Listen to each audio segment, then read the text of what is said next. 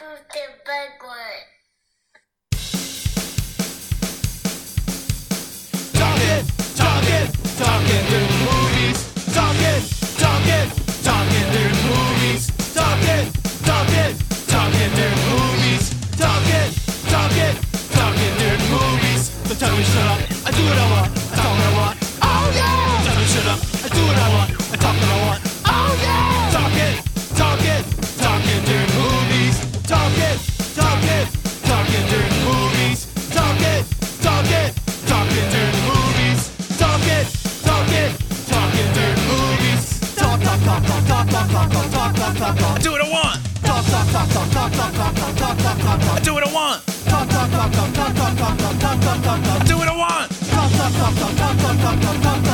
Do what I want.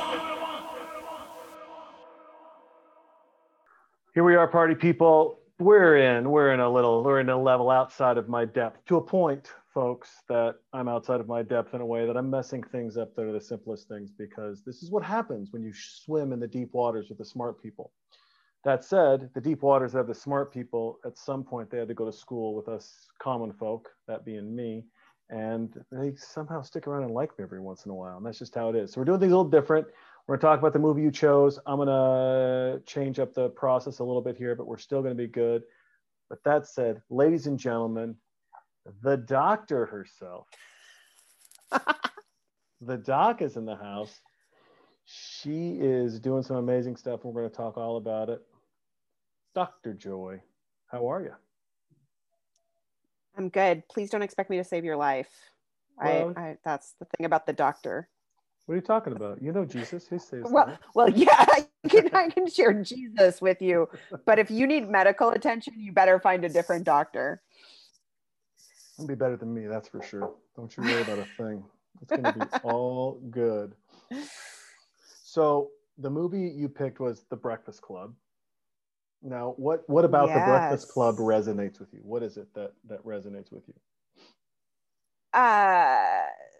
Well, I'm a John Hughes fan, so okay. Name the John Hughes movie, and I put most of them on my list. So I'm a child of the 80s. I came of age in the early 90s. Now, I mean, you know a little bit more about my background, Jason, than your watchers and listeners will. But I grew up in the holiness tradition of the Pentecostal movement, so we weren't really allowed to watch a lot of movies. Mm-hmm. So I got to watch. I watched these things later in my life and grew to love them later in my life. But I think, you know, a lot of it is we've all had that high school experience, right? And of course, it's the end of the movie that is the best part of the movie. So I won't get to that. Mm-hmm. But it's those personality traits of each of the members of the club who represent each of us.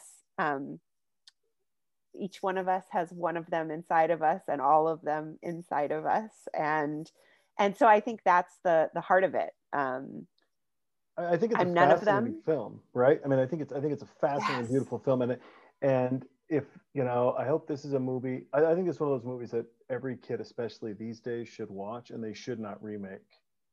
And what I mean by that is that, to your point, everyone's different, everyone is themselves, but they're not trying to make the others be them. Right. That's right. You've got this acceptance of an understanding of uniqueness, while at the same time, an acceptance and understanding of that you're lost as a person, right? So real quick, before we get any farther down this, you're a doctor, you don't save lives. Tell people a little bit about, you know, what you do, the books you've written, where they can find them. Let's give the rundown real quick before we get down. I had to wait 45 minutes to find out who she was, and then I Googled it, and then I stopped, and I still haven't been back to the same episode. Steps, and I'll have you know, people. Wow. So I am an associate professor of communication studies at Biola University, which is a small private institution in Los Angeles County, just outside of the city of Los Angeles. I also serve as an associate dean, so I'm in budget season. Woo. Yeah. But my background is in what we call rhetoric, which is just how we talk about things and the ways that we talk about things in order to persuade people. My emphasis in my research is in religious and political rhetoric and the intersections between the two. Huh? Hold on. Religion but and I did politics? my dissertation. Religion and politics? Right. Hey, listen, it's good work right now if you can get it. That's all I got to say. It's good work right now if you can get it. Remember, I said I was a child of the 80s. I came of age in the moral majority and that decision of the church to acquiesce its power to the political. And so it's fun. It's fun to see how we're reaping what we've sown. But I did my dissertation on the role of gender in the church. I didn't intend to become a gender scholar, but that's probably what I'm most known for. I wrote a book called God Forgive Us for Being Women, which is all about my faith tradition, the Pentecostal tradition, the role of women and how we talk about those things. Okay. It can be found on Amazon, Barnes and Noble, all the places you buy books. But if you go to my website, joyqualls.com, I can get it to you for slightly cheaper than Amazon can. I just can't guarantee 2-day shipping. So sells for about $29 on Amazon, but I'll sell it to you for $25 and I'll sign it. So you just have to contact me there. Yeah, there's the benefit. Like it. So Joy, real quick, and I interrupt a lot. Sure. Please do not hesitate to interrupt That's me. Okay. In looking at this, especially in gender and where things are changing and where they're at, and your studies and even just taking a step back from, let's just say, religion and into society, and where all of a sudden gender is very fluid now. It's like I can decide that I want to be female or what. How, especially at a university where it seems people are a little more socially aware of how, or cautious. How do you manage that with your students? How do you manage these conversations that, quite honestly, pastors since the beginning of time have stumbled on, right? Teachers stumble on them. Parents stumble on it. Heaven forbid, the all professional news media stumbles upon it. So how do you navigate the waters yourself? It's difficult, and it's only getting harder to navigate because, again, the language that we use surrounding these labels and identities are only getting more complex. So I go back to the beginning. I go back to Genesis, where the scripture says that God created them, right? And God is not a singular entity. God is a triune entity. So we created them in our image, male and female. God created them. I think the challenge that we have in the language that we use is that we have decided that men have to be this and women have to be this. And so when people don't fit into those boxes, then we have confusion that is created about, well, if I'm a biological female, but I don't identify in the ways that the world thinks that a biological female should identify, maybe perhaps I'm not actually a woman. And I think we've created a lot of confusion amongst people by how we have insisted that men and women fit into these binary boxes. So I would say I don't know that I buy into the notion that gender is fluid. I think what I would say is that the way we express ourselves is where that fluidity exists, and there needs to be more okayness in that expression, as opposed to attempting to become something else in order that people will recognize who we are. Does that make sense? I like that. No, that actually does make sense. I mean, it comes back down to a fundamental flaw that we have struggled and gone through, which is, and the English language, it's amazing, right? We're the country of free speech, and we have the worst language for free speech. We really do have the worst language. It's like, nearly every other language on. Well, I was going to say is nearly every other language on the planet has male and female pronunciations for things. So you can adjust language depending on the emphasis that you want to place. We don't have any of that. No. And just think about simple things, right? See, is it a letter? Right. Right? Did I see something with my eyes? Is Right. it the water I'm going to go swim in? You know, am I really bad at Spanish? It's, I mean, there's just, it's such a weird thing. And then you add in all this freedom, and you add in freedom of expression and the freedom of mind and the freedom of religion.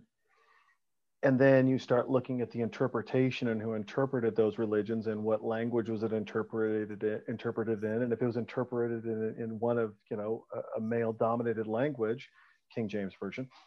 And then it's also basically the Bible for dummies, right? He's like, I want everyone to be able to read. I mean, it's like a crazy Southerner. I want everyone to read this. Get me my crayons. That word's too big. Make it That's smaller. right. Yeah. if you tell me that it's a plain reading of scripture, I'm probably gonna push back on you, because there's no such thing as a plain reading. Give a little pan, a little, a pass. Yeah, but it's true. right. So when you take all of those things into account, and everyone's like, man, that's a broad brush of stuff. It is, but it's not, because it still comes back down to language, communication, understanding. That's right. And we give all this freedom, and we don't back any of it up with education. And right. Look at just, That's right. and we create more confusion. Exactly. And then we create nothing but confusion. And I'll ask you, you get these kids coming in, how many of them is it a lack of education, and how many are truly confused? Right. Well, and what is legit things like dysphoria and dysmorphia, which are legitimate challenges that people face, and what is just that search for who we are, right? Mm-hmm. Which comes back to a little bit of the theme of the movie that we're talking about. You have each of these characters, these personalities, but were their identities put upon them, or were their identities that they had embraced for themselves?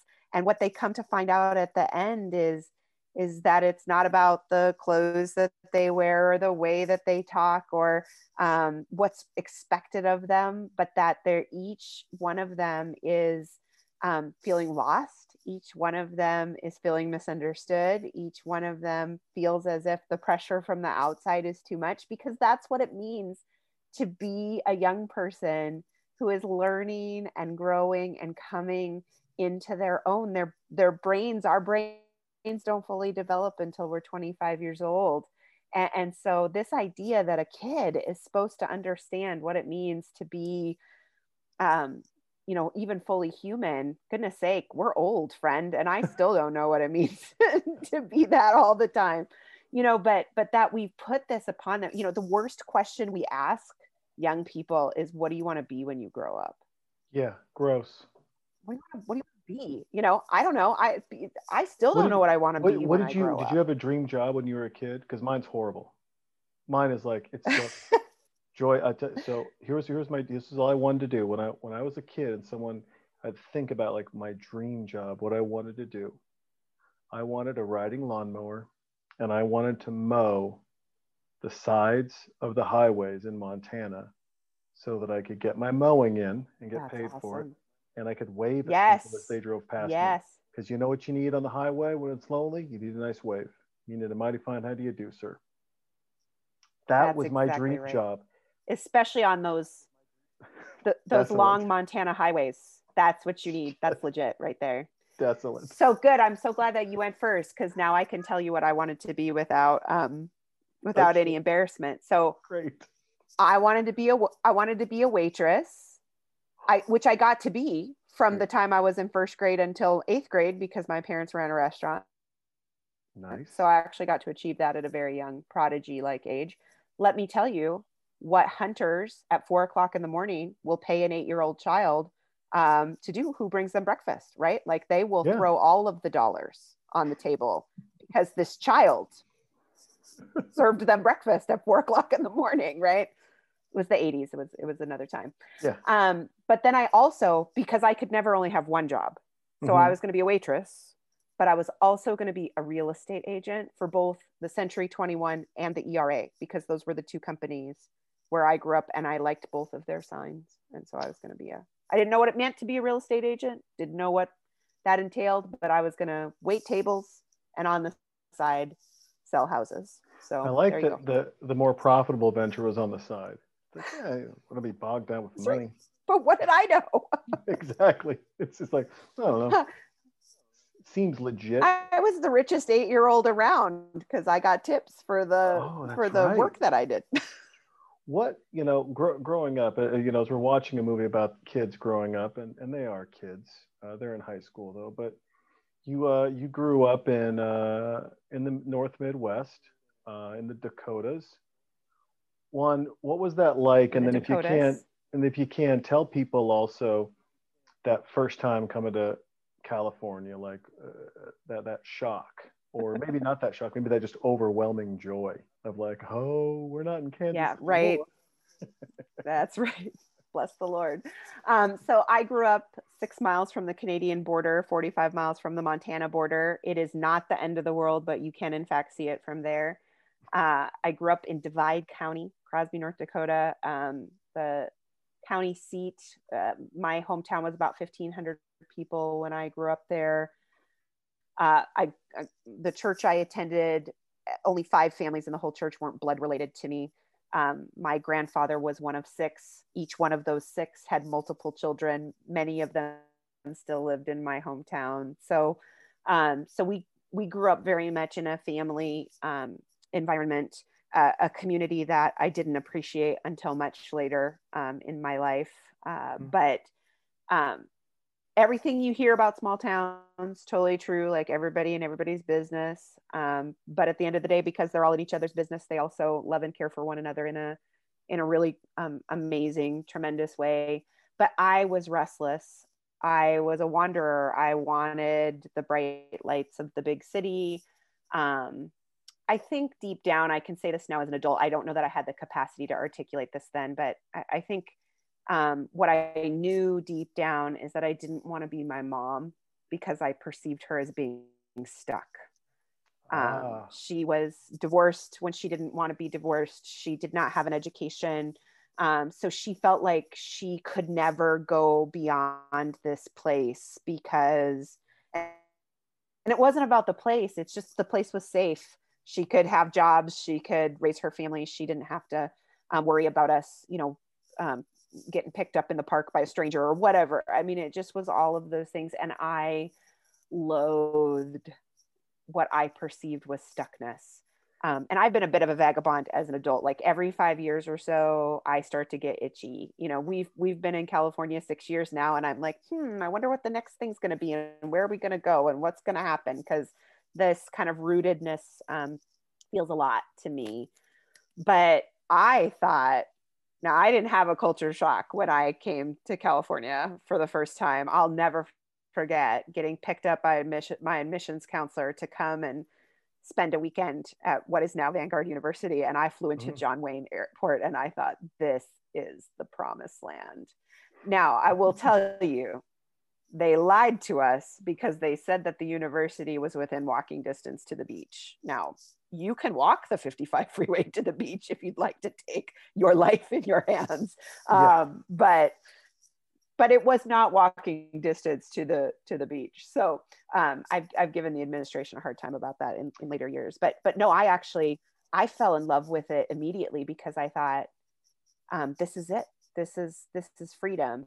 And yet I didn't have a car. I was a total financial aid kid, so I didn't have kind of the same experience that perhaps some of our colleagues did.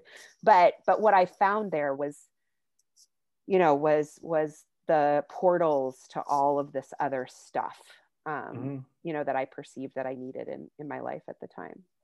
It's interesting when you talk about your mom and not being stuck, and then you reflect back to your dream job, because you had that too. And it seems like in some of it's the little memories you shared, right? It's like your mom's always on the wrong side of the yin and the yang, right? She's just, it's like, I don't want to be this, and I'm here. Ooh, if I had the education, but it was always, and then you think about your jobs and your dream jobs, and what you want to do is it's ensuring you're not going to get stuck. Right? It's like if people don't want to eat, they still have to go rest their head somewhere. Like they're sleeping or eating, right? Their butts are they're in Right. one of two places. Their butts are in a restaurant or their butts are at home, right? Or their butts are at work. Let's give them three places. You've Yeah, that's covered right. two of the three places with Yeah, with that's with, right. with That's right. desire. It's Yeah, very no, interesting. absolutely. Very It's interesting. it's funny you say that without letting you get too much into a therapy session. I'll pay It's all you good. later for your advice, Dr. Jepson. But yeah, I mean, eventually when I found myself moving towards a role on Capitol Hill, it's because the one person who I saw attempt to rescue my mom from her own stuckness was a United States senator who ended up saving her house Wow. from foreclosure because he stepped in and helped renegotiate her loan with the FHA when nobody else did that, right? And I would eventually go to work for that senator because I saw then politics, I saw government Mhm. as the way to get out. So you're a unique case, Joy, because you touch religion and politics, two of the three most polarizing things on planet Earth. You know, throw sex in the mix, and we've got the bases covered. How do you manage knowing what you know about politics, yet still have faith in politics? Knowing what you know about religion and still have faith. How do you do that? Because people who listen to this podcast know I believe in God. They know how much I struggle, and you know as well. We've talked. My pastor friends know it to ad nauseum. They're like, oh, "We get it, Jay. We're not perfect." I'm like, "Yeah, but guess what? Right. Guess who don't get to take days off? Pastors don't. Airplane pilots don't. Brain surgeons don't. Heart surgeons. They don't get a day off. They don't get a oops day. Yet pastors take a lot of fucking oops days." So how do you know what you know and still have faith in things? How do you know what you know and still have faith in the system? Yeah. Well, institutions are made up of people, Okay. and people are flawed and sinful and in desperate need of a savior. And so I stay because I still believe there's something valuable in our systems, our institutions, and our communities. And what I see is when people walk away, they're attempting to form those same things in just some other space. And I think that our institutions are worthy of redemption because I think people are worthy of redemption. And so I don't have any perceptions that I'm Superman or Superwoman who can come in and save these things. It's not that. It's that I also believe that somebody has to be there to pick up the pieces and hold people when it all falls apart. And if we all walk away, who's going to be there when the walls come tumbling down? And I still believe those things are worth saving. Sometimes the walls need to crumble. Sometimes things do need to fall down. I am all for revolution. I mean, at the end of the day, I'm an American girl who believes in revolution. But we didn't just engage in revolution as a set of colonies and then say, what now? We engaged in revolution and we attempted to build something better. And I think that that's a bit of the journey the church is walking through right now. And by the way, the church has gone through this lots and lots because the church goes way back beyond all of these things where it's time for a reformation, right? Like, come on, Jay, let's get our, pens out and let's start constructing our 95 thesis to hammer to the wall. I'm all for reformation. I'm all for revolution, but I don't want to just burn the house down because that leaves me homeless. I want to also build something better. Does that have a stronger fire because you have kids?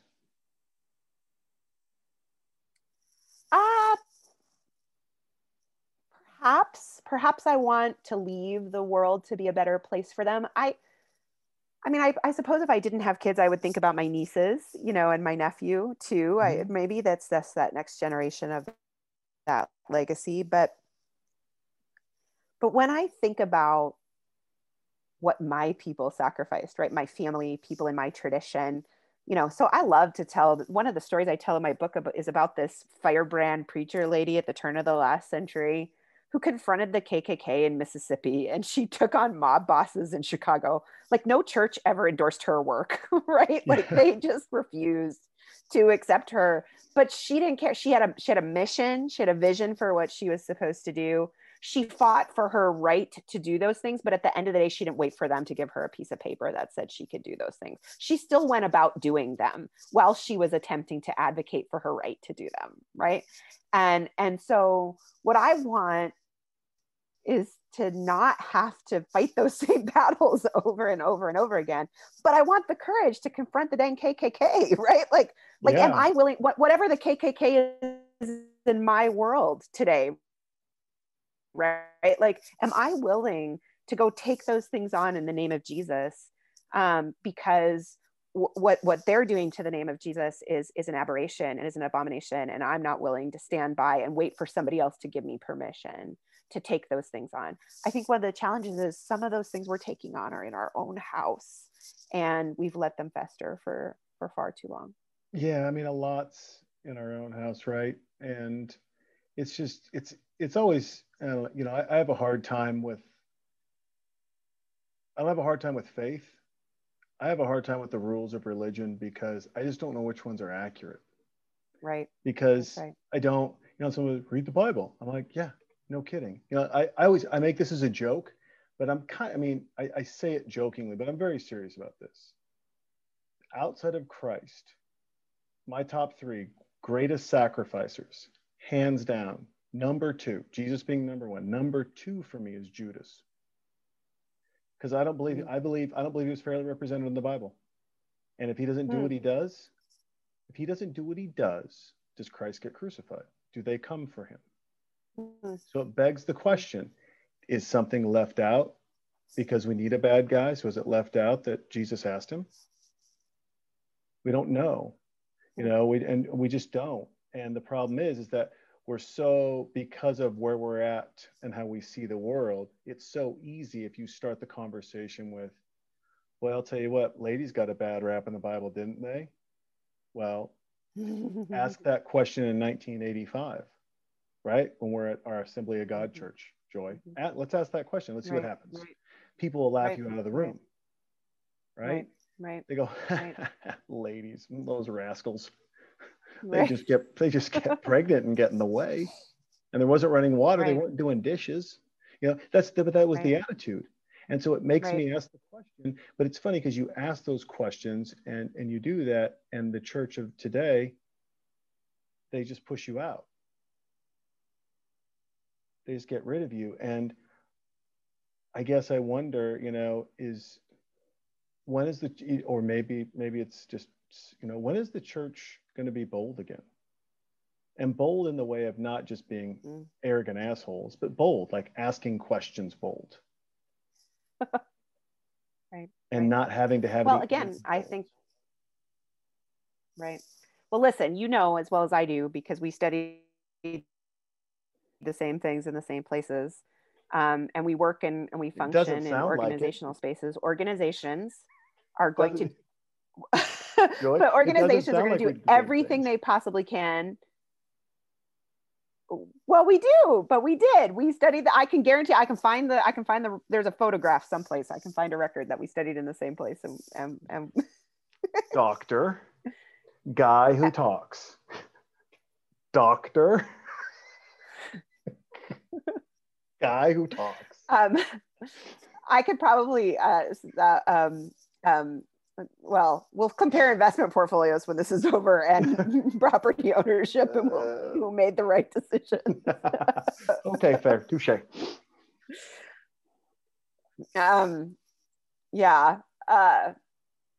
Organizations are going to do everything they can to perpetuate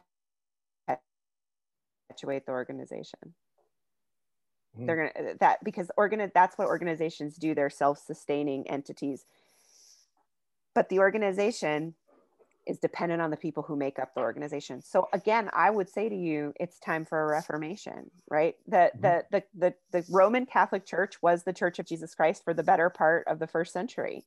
But it's not anymore, right? It's not anymore because somebody said enough was enough. Now that doesn't let Luther and Calvin and all those guys off the hook because they were racist and anti-Semitic and other such things. So again, we got to ask ourselves some of these challenging questions, right? We got to go back and say, wait a minute. It's not just enough to say, well, we reject this one thing and now we accept this other thing. But we have to stop just playing along all the time for the sake of the organization. Because sometimes what the organization needs is reformation. And you are correct. We don't get to resurrection without death. And so perhaps the church in its present form needs to die. I'm open to that construct, that perhaps the CEO model of leadership, the splintering of denominations, listen, I'm open to that sort of discussion. But there has to be resurrection, because without resurrection, there is salvation. And so, again, I'm not defending the organization and the institution as in and of itself the entity that must be saved, but Jesus said he was going to build his church, and you and I are that. I mean, if there's anything we've learned in this pandemic, it's that it's not about buildings, it's not about spaces, it's not about number of seats, it's not about any of those things. It's how do we figure out how to gather together. The fastest growing church in the world is in Iran. It is underground and it is led by women. I firmly believe, and I will challenge anyone on this, that the least Christian country in the world is America. What's the first thing we ask our kids? What's the first thing we ask our kids to do when they go to school? Pledge allegiance to the flag. What's the first thing God asks you to do? No other gods before me. And yet, where do we pledge our allegiance? Yep. Where do we put our faith? In the flawed people that we're not supposed to. It is literally laid out. Right? The Bible's pretty clear about this, right? Don't put gods before me, right? Don't do that. That's a no-no. Hey, these actions that you're going to do, no, you can't do them. Don't. And then you look at how you're supposed to raise your kids, and you simply just look at the raw material actions of who we are and where we put our focus. Don't rely on men, rely on me. Let's put all our faith in men. In fact, to a point that we'll fight each other over the value of the man that we think that has the greater value because of a letter next to them. Right? All the things we're told not to do, we do them all here under the banner of God. I mean, I don't know any other place that could be more grossly duplicitous. But that should also give us just a little bit of comfort in the idea that we're just doing exactly what the disciples did, right?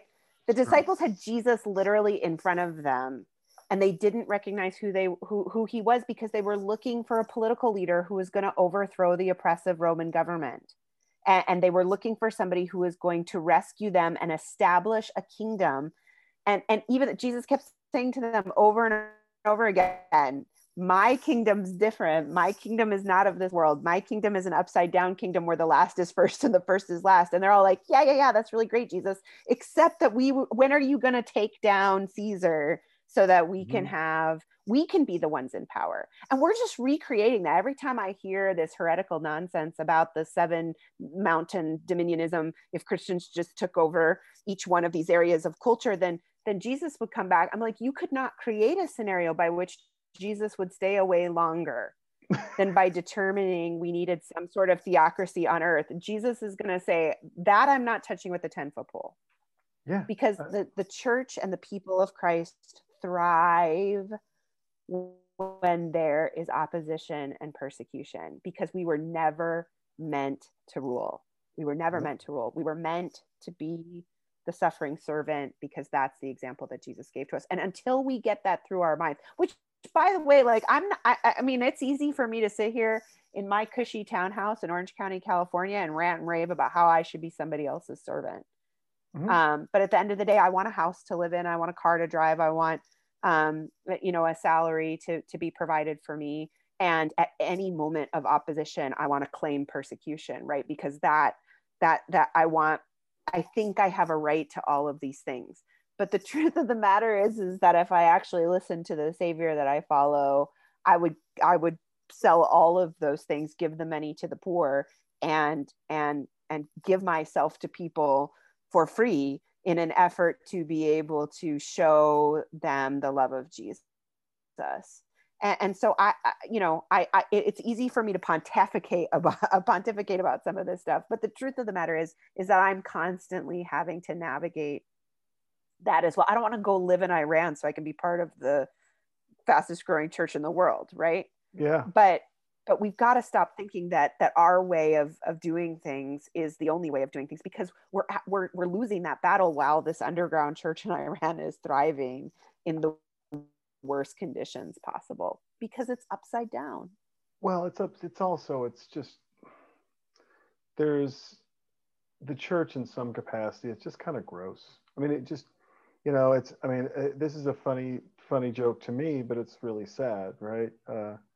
We wouldn't be having this border problem right now if Joel Osteen was our president, because he just wouldn't let anyone in reference to him locking his church so that no one could get in when the floods were happening in Houston. And you tell that in a bar, and I'll tell you what, Joy, you'll have the whole place laughing. Right. But you tell it to someone of faith and they're like, yeah, that's embarrassing. Well, it's only embarrassing because that one got highlighted, right? I look at it, I'm with you. Like, it needs a revolution. It needs a change, because it's just gross. It's a way to make money now. And if you're good, I had a pastor friend of mine talk to me, and he goes, the church down the street, they've been caught lying. The wife went out on the husband a couple of times. They finally just got divorced, and they've got new property. They just built a whole new church, and they're growing at an accelerated pace. Like a rocket ship. They're turning people away at the door. It's like the old Rock Harbor days. And he's got this tiny little church, and he's down. He knows when he's down 2 people in the audience, right? He knows. And I said, so what are you going to do? And I loved his answer. He's like, I'm just going to keep doing me, because if God only wants me to talk to 10 people, then that's who I talk to. I don't care. He goes, I just think it's weird. Yes. But see, I think that's, so I'm going to push back on you a little Please, bit. Push back on about the state of the church. Because here's the thing so here's what I see working with churches. Okay. So the vast majority of churches in the United States, that's what I can talk about, are 250 people or less. And I think both in the terms of who we elevate and we accolade, mm-hmm. and who we criticize and who we take down are the flashy, in our faces, celebrity folks who get the attention. Sure. Okay. You know who needs to get the attention? That faithful pastor who is serving their people in their community week after week after week, who gets zero attention, who's barely making ends meet, who's bivocational because they're just trying to feed their family, who's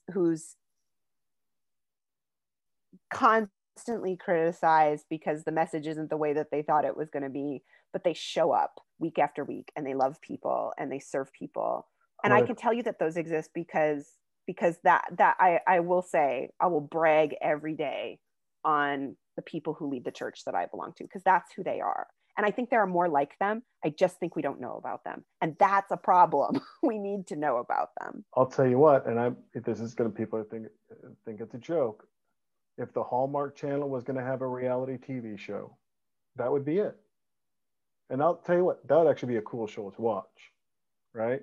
If you open it up the right way, private jet, who was that guy who was asking for, $50 million more because he needed the G6 because the G5, or no, he needed the G8 because the G4 was just too slow, son.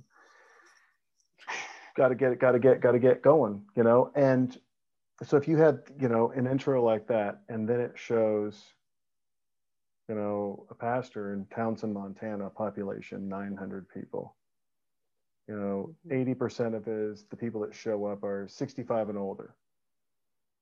And he's calling other churches to get food donations so that he can eat and his family can eat. Mm-hmm. That's right. If you highlighted those people, I mean, that at least it shows the conviction of the heart, right? The person who makes $100 million selling a self-help book doesn't have, I don't believe, the same conviction for self-help or helping others as the teacher in small town North Dakota, anywhere, that's making maybe $15,000 a year, right? And driving to farms on the weekend, not for money, but because that kid just needs a little more help. Yeah. That's right. That's exactly right. But that's the church. Like, so that's where I'll push back and I'll defend the church all day, because that's the church. That's the beautiful bride.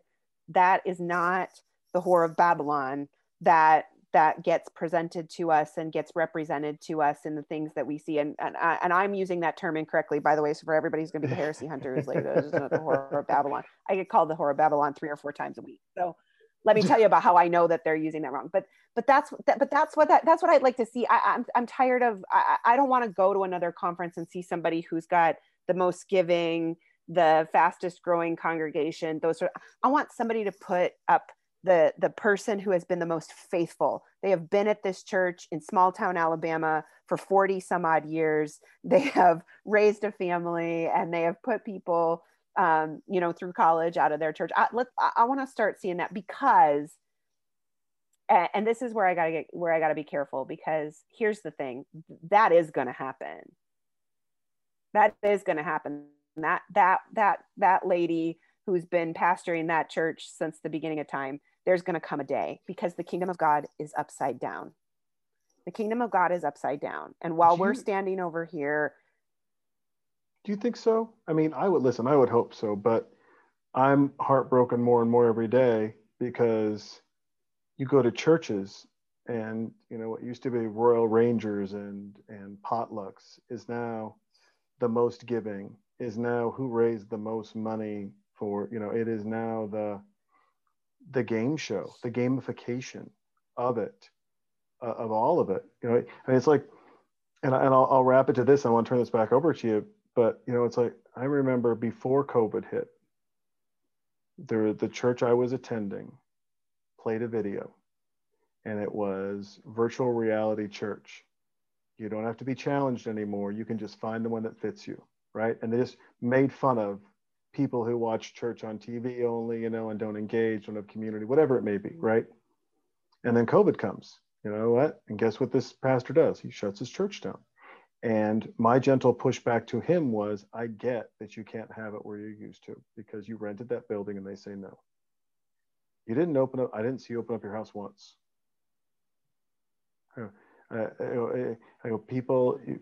People die of cancer and heart disease and diabetes, and you pray for all those things at your church. But this one you can't pray away. This one's not worth the risk. I mean, and I'm not saying COVID's not real, folks. I'm just saying, when you come at me hard in the paint on faith, and then a challenge of faith comes, and you know what? I'm just going to rely on the government. That's okay. But then you can't talk to me about faith anymore. There's not I get the rationalization of not wanting to get someone sick. And I understand that. And I'm not saying that people should have gotten together in big groups. What I'm saying is the church could have handled it differently. And they could have instantly gone into protection of people mode. How are you gathering food? What are you doing? They could have still done church stuff. It might not have been choir and on the knees, but instead they just waited for that stimulus check and just watched the government do things. And it was gross to me. So I think we need to tell a better story, because I think, yes, I saw those situations. So I'm not gonna to argue with you that they existed.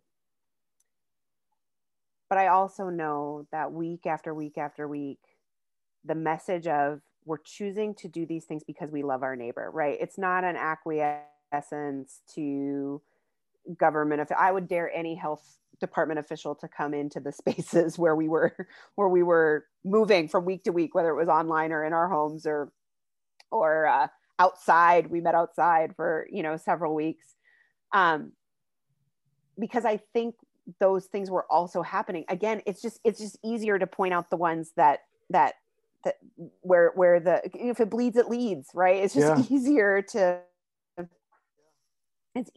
look at those things when I think, honestly, Jason, I think the vast majority of especially local church communities were doing exactly what you said. They just didn't get any attention for it. And honestly, like, it's okay that they didn't get attention for it, because they weren't doing it to get attention. Look at us serving our neighbors. Look at us, that doesn't translate into easy Instagram, sexiness. But I work with pastors every single day in my work. And I can tell you that the vast majority that I worked with worked harder than they've ever worked before, served more people than they've ever served before, turned their churches into blood drive locations and plasma locations for convalescent plasma and things like that. And I think we have to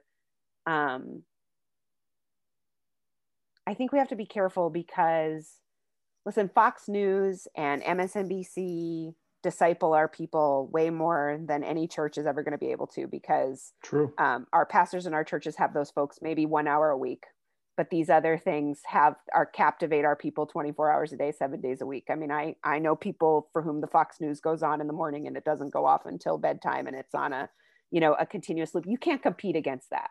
Yeah. Right. You can't compete against that level of discipleship. But I will push back and say that I think it's unfair that we'll judge the church universal by the worst that we've seen, because I just know it's not true. Is it that we'll judge them, or is it that we should hold them to a higher standard?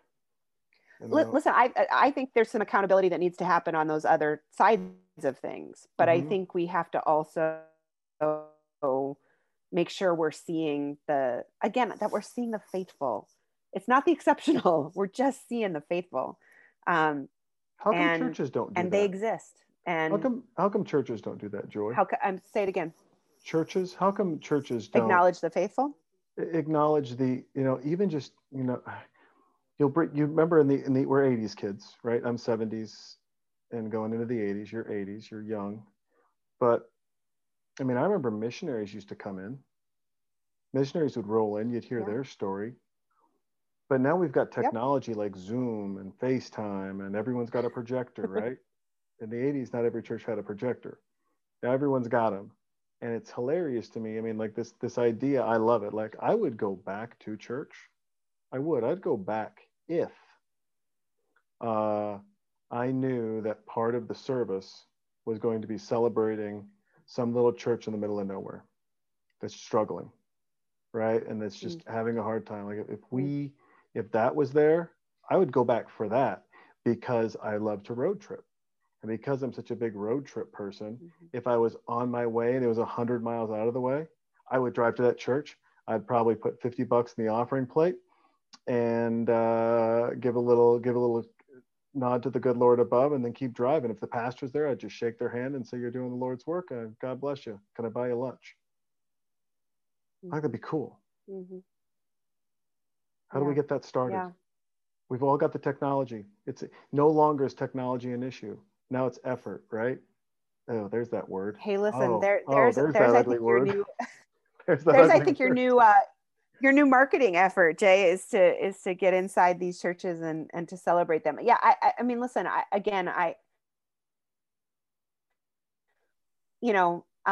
have enough connections in the church world and people that I work with. can ask my friends who work at the national offices of the Assemblies of God, right? I've got a reputation for the pushback that I give in some of these, and this is where I'm going to come back at you with some of this stuff. Mm-hmm. I know where your heart and your love for Jesus and the people of Jesus is there, because we would not gripe and complain about these things if we did not have a love and a passion for it. If it really didn't matter to us, we would just walk away. Because if it was just about the social club, right? If it was just the Kiwanis or the Moose Club or the whatever, service / social organization it was, if we got ticked off that much about it, we'd just walk away because there's another social club to go to, right? Mm-hmm. But the truth of the matter is, so you asked me why I stay. So one of the reasons why I stay is because I love this beautiful body of people so deeply that in the midst of their grossness, to use your word, because man, I got plenty of gross to go around. They're worth redemption. The church is worth redemption. And I believe that redemption is happening every single solitary day in spaces we will never see. And I'm willing to take a chance on her for that. I like that. That's beautiful. It's really well done. See, folks, Dr. Talkie guy. Okay.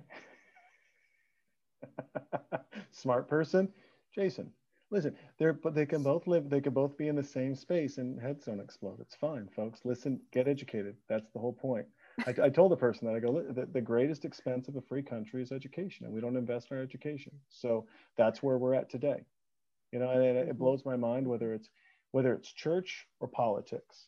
Both have one thing in common. They don't like education.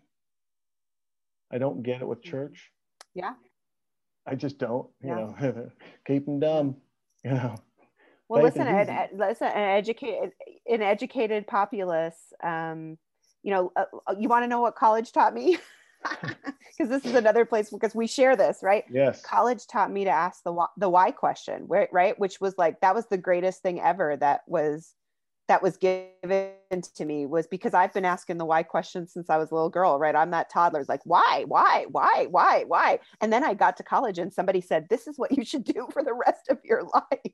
And so that's it. Like, man, I love being an agitator in those spaces. I love being able to say, I want you to tell me why this is. Mm-hmm. And if you can't tell me why this is, then we've got to let, but that's dangerous, right? It is a whole lot easier for me. And I can say this because I get asked to do it. It's a whole lot easier for me to get up and stand in front of a crowd and claim that I speak for God than it is for me to say, I don't have an explanation for why this occurs. All I know is that it grieves the heart of God and we have to find a way to do better.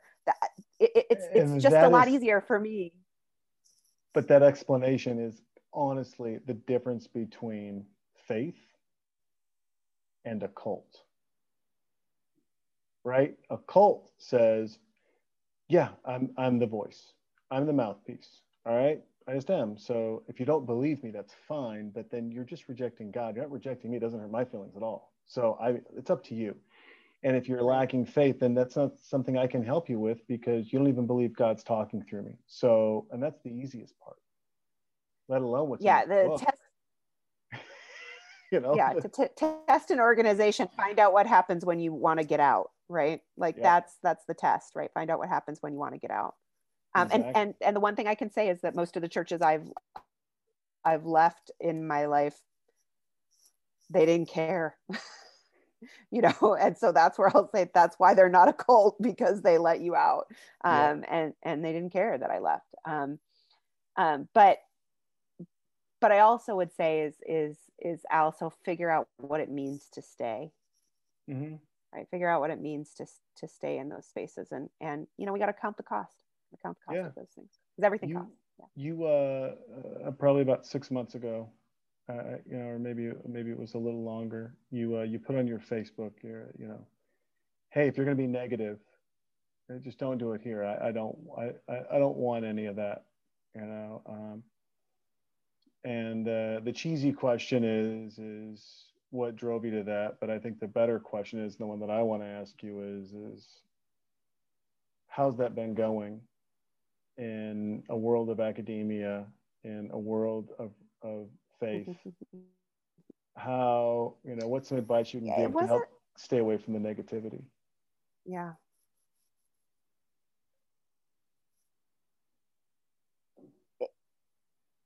You know, so the point that I got to, I was a debater. I love a good argument. I love a good challenging discussion. You do not have to agree with me. In fact, I would love it if you would push back on me on some things. So it wasn't just a sense of negativity. I knew what it was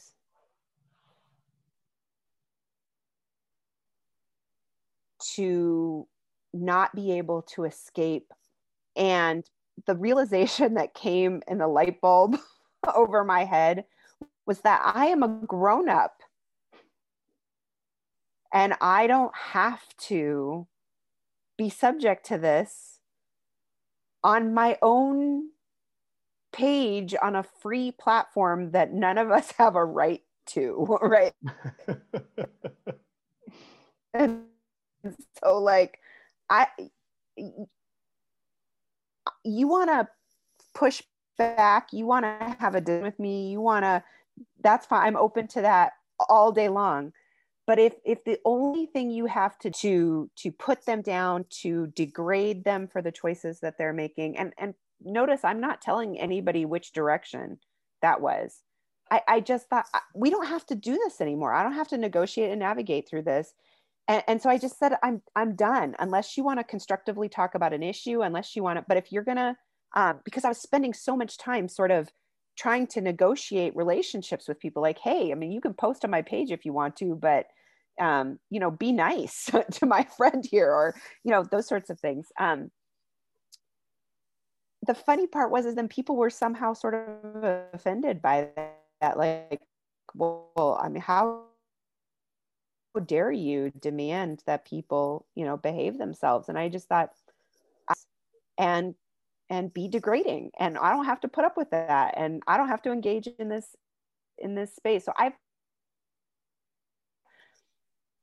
I've pulled back from certain platforms because they're just no longer productive.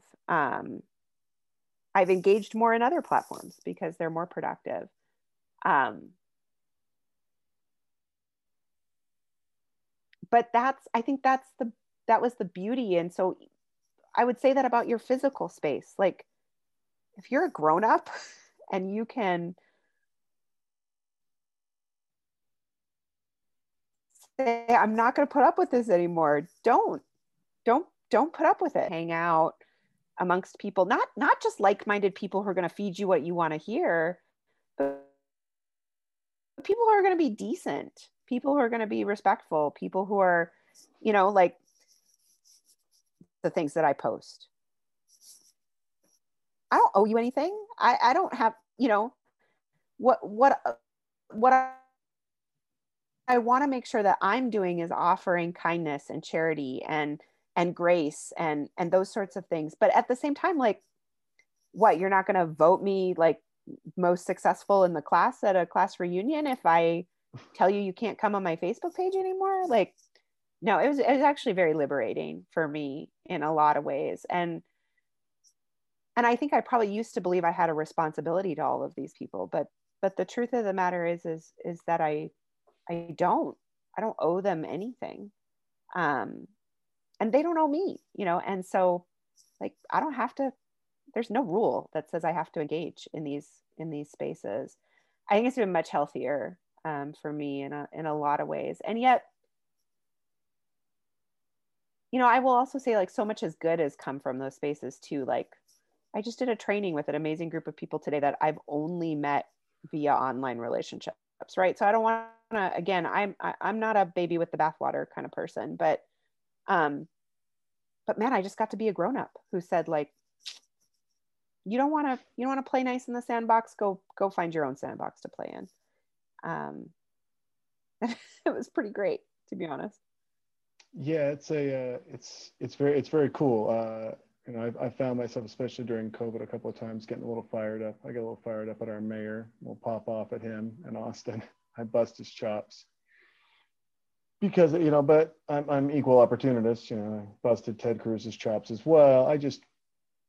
But I was reminded, knowing that we were going to talk, I was reminded of that post and how I need to be a little smarter and take a break from social and, kind of post and ghost, right? Like, get back to my movie stuff, get back to a picture of a beer and then call it a day and then just walk away and just get out, stop, because it is very interesting, the difference between like us and the kids these days in this movie. I mean, my goodness, man. Could you imagine legally right. if you could put because kids? I mean, if you could just put them, just throw them into a library for a whole day. No electronics. Mom and dad can't check in on them. Yeah, right? Freak out. Get sued. And, so it's... and the parents would be the worst people. Yeah, you'd be like, put them in detention on the other side in the gym where they can plot my death. Right. I mean, it's crazy. But we need that. You need to just unplug and get away. It's good. It's good for the soul. It's I don't think kids understand that. Well, and here's the thing, like, and I think one of the things we've learned about these mediums is that whatever the anonymity that is about the screen, we say and do things and we engage in ways we would never do. If we were that group of kids sitting in the library in detention on a Saturday, they would not communicate with each other the way that same group of people communicate online. And we've just got to start remembering those things, because this online space is, while corporately owned, the new public square, right? It is the space where we work out our stuff. But if we can't figure out a way to work it out better, we're not going to walk away with the letter to the administrator, right? We're gonna burn the high school down with all of us in it. And it's not going to be the revolution we thought we were starting. It's going to be suicide. And, it just wasn't worth it to me anymore. I love these people too much to continue to stay in this space with them. What's your next book going to be about, Joy?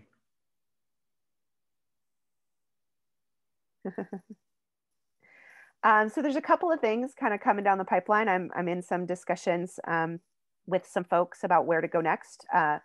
So there's two ideas that are brewing. One, to take the gender and religion discussion out of the first book that I wrote and write a book on how we talk about things matter, and the way we engage in effective rhetoric and communication.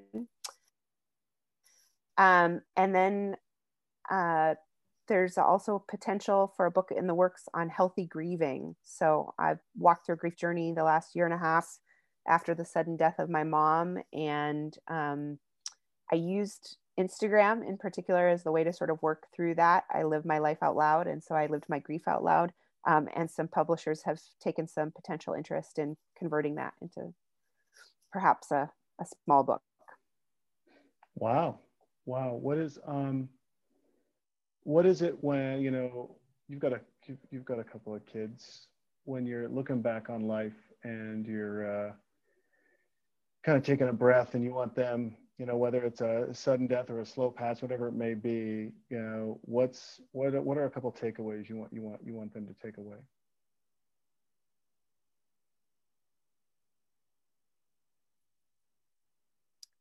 From me or from the world that we're leaving them? Let's go from you. We have a hard time controlling the rest. I want them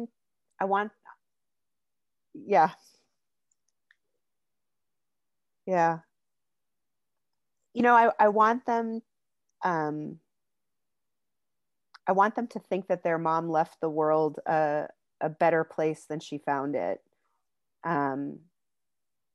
That I worked hard that I tried to do the right thing, that I loved their dad more than I loved them, which meant that I loved them a whole lot because I had my relationships in good priority order. And that everything that I do is for them because I want the world that they inherit to be that better place. I mean, the world we inherited is pretty great, even as awful as it is, but I want to leave it even better for my kids. And I hope my kids see Jesus. I hope that at the end of the day, that's what they'll say, is that she was able to leave the world a better place, that she did because she loved Jesus and she trusted him more than all of these institutions and organizations combined. What when you look back on your life, what are two things maybe you wish you would have done a little different, and what are two things that you're like, even though it might have been a mess up, that you were like, yes, because I'm here now?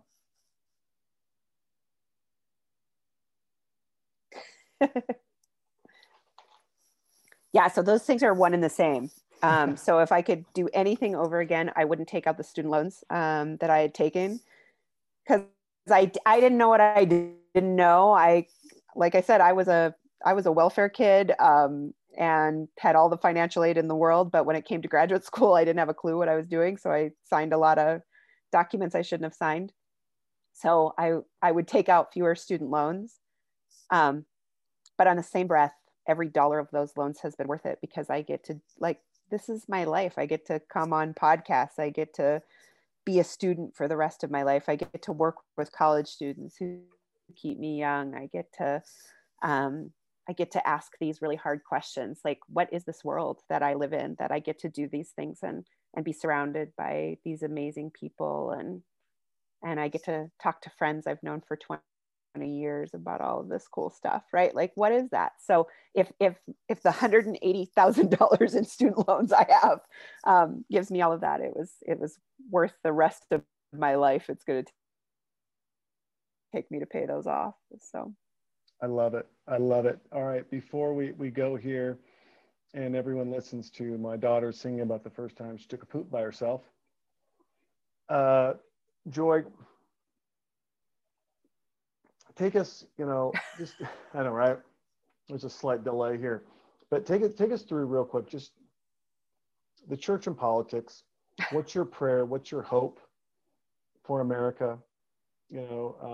As there still seems to be some disconnect. What's your hope and what's your prayer? And then once again, where can people find you on social? Where can they buy your book? And then how they can follow what you're doing if they're struggling with grieving or anything else? Sure. So my hope and my prayer for the church is that she would remember who she is, that she is the bride of Christ. She is this beautiful, flawed, amazing entity. And as a result of that, would live into that and lean into that flawed beauty. My hope for America is, if we really want to be that quote unquote Christian nation that we sometimes claim that we are, that we would confess our sins and repent of those sins, because the only way to redemption is through confession and repentance. If we want to be exceptional, like we claim that we are, that's what it's going to take. And it's a lot harder for nations to do that. But yeah, I think I want the church to be who she is, regardless of what America is. And I want America to learn from the lessons of the church and confess and repent. That's what I would hope for us. Where to find me? I'm on one of the other podcasts I listen to. The host says she's embarrassed. I'm on all of the things. My handle on Instagram and Twitter is @Madam Speaker. It's MADAMSPEAKER. Speaker. It's not Nancy Pelosi. Although I'm telling you, Speaker Nancy, if you would like to buy my handle, we can negotiate something. I always know when Nancy's done something big because people, my mentions blow up. And then I am on Facebook at Joy Andrick Qualls because that's how my high school friends find me, is by my maiden name. That's it. That's where I'm at. And then I have a website, joyqualls.com. Beautiful, beautiful. Well, Joy, thank you so much. For those listening, thank you all for being here, for listening.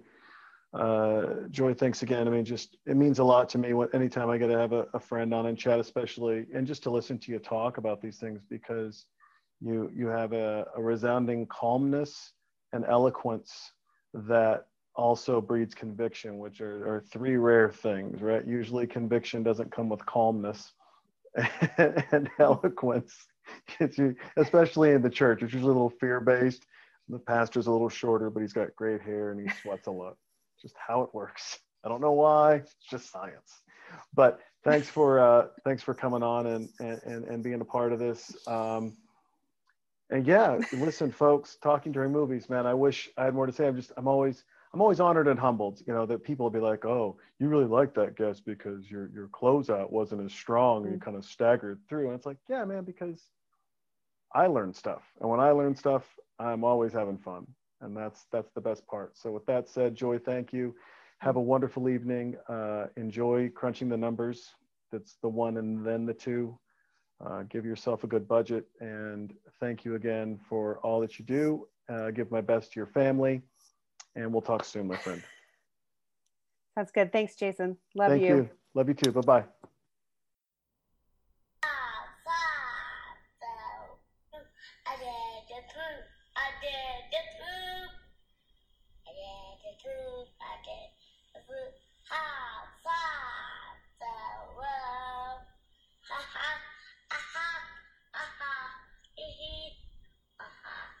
Hehe.